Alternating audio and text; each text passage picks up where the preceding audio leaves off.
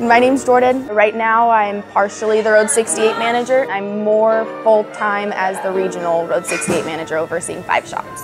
In December, Road 68 became really popular and we were only using one machine. We actually remodeled, putting in a second machine, putting in another register to optimize speed and getting people outside in through quicker, and also so we can have not as long in-house waits too.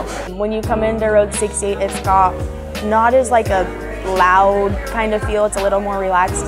I think everybody employee-wise here kind of has the same vibe of music, not super EDM, but still can be.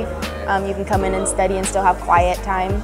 Right now I'm working 2 days on bar at 68, and then I'm doing the middle 3 days off bar. But come July, I'll be 5 days off bar, overseeing all my shops. Tri-Cities and Roasters is home in my life. It's inbred in me at this point, so.